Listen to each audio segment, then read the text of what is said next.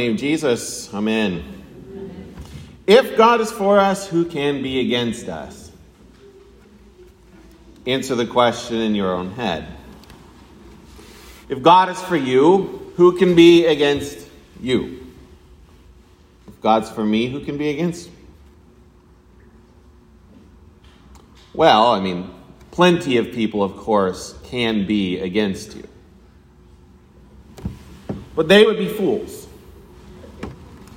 If God, the creator of the universe, if God who still rules the universe and guides it by his mighty hand and outstretched arm, if God who led the people of Israel through the Red Sea on dry ground, if God who slaughters his enemies with angel armies, if God who breathed breath into the nostrils of Adam and brought life to this world, if that God is on your side, that God, then who can be against you?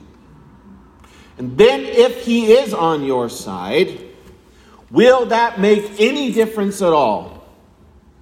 If this God has come to you, if this God has baptized you, breathed life into you, if this God has taken you out of death and brought you into life, if this God has fed you with word and sacrament, with all of this, then who can be against you? Now, how you answer that question, that's like those are your idols. Those are your false gods, all right? For you are more than conquerors through Jesus Christ who loves you, and nothing will separate you from his love. Nothing. Anyone or anything that stands against you, against the love of God and Jesus Christ, will fall. And sometimes that means things like pagan kings who want to chop your head off, as happened to St. James the Greater, who we're celebrating today. Sometimes that does mean things like that. Persecutions, they happen all the time. Sometimes, though, the things that are against you are more mundane things. Things like clocks, schedules. So I was in church 2 weeks ago on a family trip. And I'm not just telling you this so that you can know that I go to church on vacation when I'm not getting paid to go to church. But I do go to church actually because I do believe this stuff. And it's why I became a pastor, funny enough. But the pastor at this church that we were at 2 weeks ago, he preached this sermon in which he was talking about the length of the Sunday morning divine service. And it was abundantly clear that someone had advised him, to put it lightly, that the services were going a little bit too long. All right? Now, by the way, I'm not like passively aggressively talking about anyone here at all. This has been a great blessing. I've never had anyone at this church say, "Pastor, we got to cut the time of church down shorter." All right? So I'm not talking about you. I'm talking about them. Those people in Wisconsin.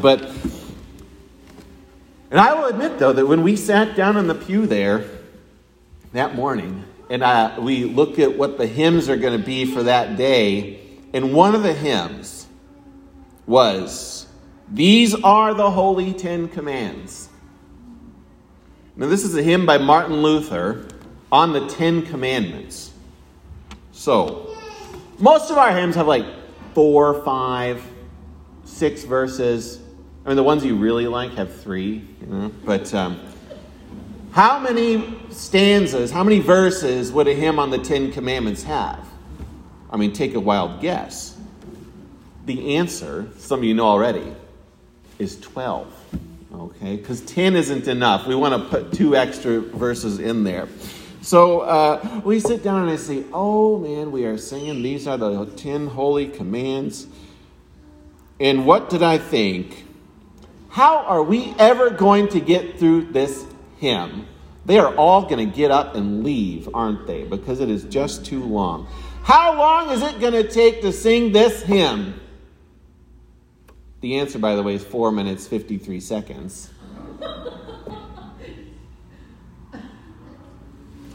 And then, we were not run off by the long hymns. And we went back the next Sunday, too, which was last Sunday. I was thinking maybe that was an anomaly. No. There was another one in that service, too. And this one had 10 verses, too. Now, what really is the difference, then, between a service that runs for 55 minutes versus one that runs for like an hour and 20 minutes? Like, have you not set aside your Sunday morning? If you haven't, then I would suggest that you do. I grew up in a church that had to be restricted to a very strict hour for the service. No more, no less. Because there were like 19 services there. And if one of them went a little long, then you're going to have a log jam in the narthex. And it's going to look like a gridlocked airport with a bunch of late arrivals. And just chaos and pandemonium were going to erupt there. Which, by the way, that's how you know it's time to start another church, when you can't fit all the people in there. When Jesus called James, and when Jesus called his brother John, we heard about this a couple weeks ago. Was there any indication that he was calling them to a life of a minor commitment, just something extra to get in there on the side of what they were already doing? Was Jesus calling them to something that would just slightly inconvenience them? And then does Jesus kind of hem and haw over getting them to sign up to mow the lawn? Does Jesus then say, "Come follow me, but I don't want to take too much of your time here because I know you have other really important things to get back to"? When you are confirmed in the church, which, by the way, is something that we just totally made up, we ask you if you're willing to die for the faith. And when you join this church, we ask you even if you're willing to die for this congregation. It's really interesting. Has the church given you something that's worth dying for? Or have we given you something that is simply a minor inconvenience, something that you can work around, something that you can even forget, ignore? Have we been raising our children and teaching them this? And if we raise our children to do things and to think certain things, well, guess what? We're doing that because we do things and think certain things, and we just reinforce our own unbelief if we're teaching them to grow up as unbelievers. Are we teaching our children to think that this is all optional? That this is something that we can just stop going to if the service gets too long, or if the service goes 15 minutes over when we think it should go, or, God forbid, that pastor picks hymns that we don't really like all that much. Is that the picture that Jesus paints of the church? His beloved bride? How many of you get married and want to have a sort of part-time marriage? Not going to work. Is Jesus just a part-time Savior? Do we ignore Jesus if he gets to be, too much? Does Jesus ignore you when you are too little? Come, follow me. Follow me. Be my disciple. When Jesus calls James and John and Peter, they left their boats behind and followed. And they followed him, and they had no idea what they were getting into. How could they? And how could you?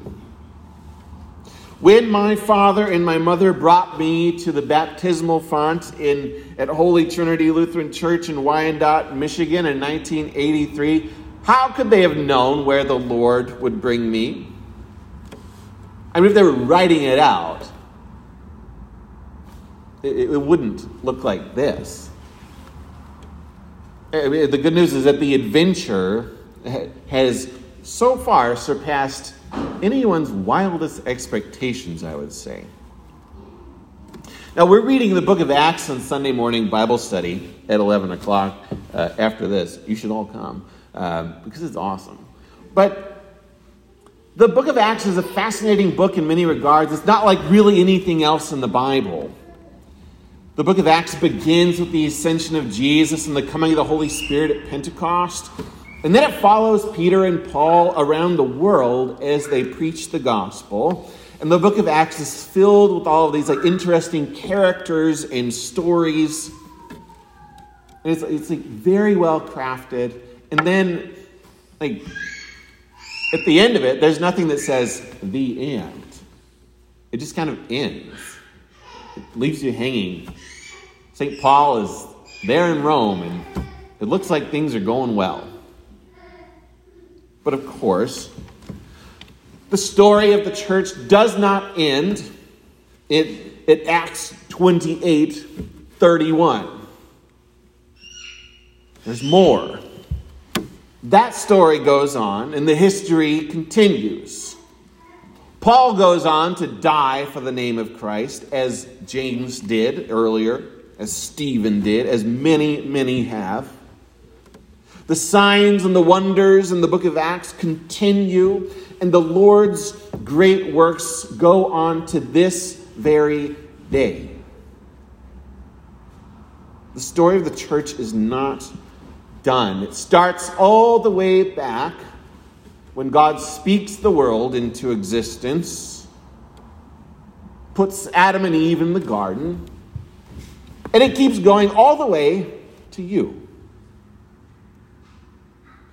You are not an afterthought. You're not a footnote to the story of God's people and God's work. You are not just one little piece of the puzzle that if we lost, that it would be fine.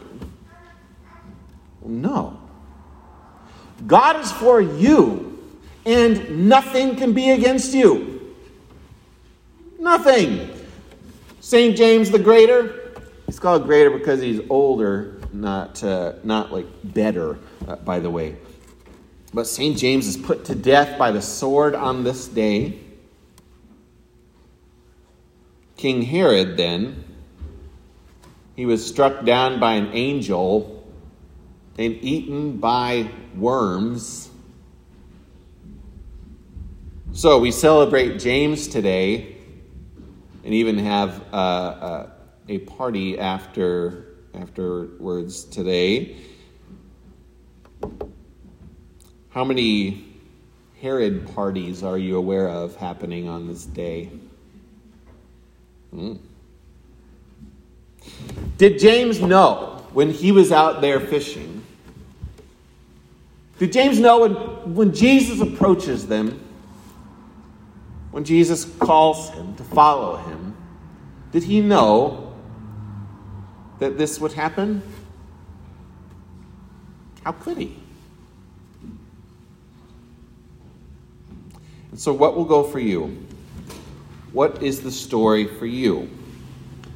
You have been called to follow Jesus Christ from your baptism. When he spoke to you, when he claimed you as his own, and he wrote his name on your forehead. You've got all sorts of enemies that are going to assault you. They may even take your life, but they can't win against you. For the resurrected Lord Jesus Christ is on your side, and nothing can defeat him, and so nothing can defeat you. And you're more than victorious warriors. You're more than conquerors. Nothing can be against you. So live like it. In the holy name of Jesus, amen.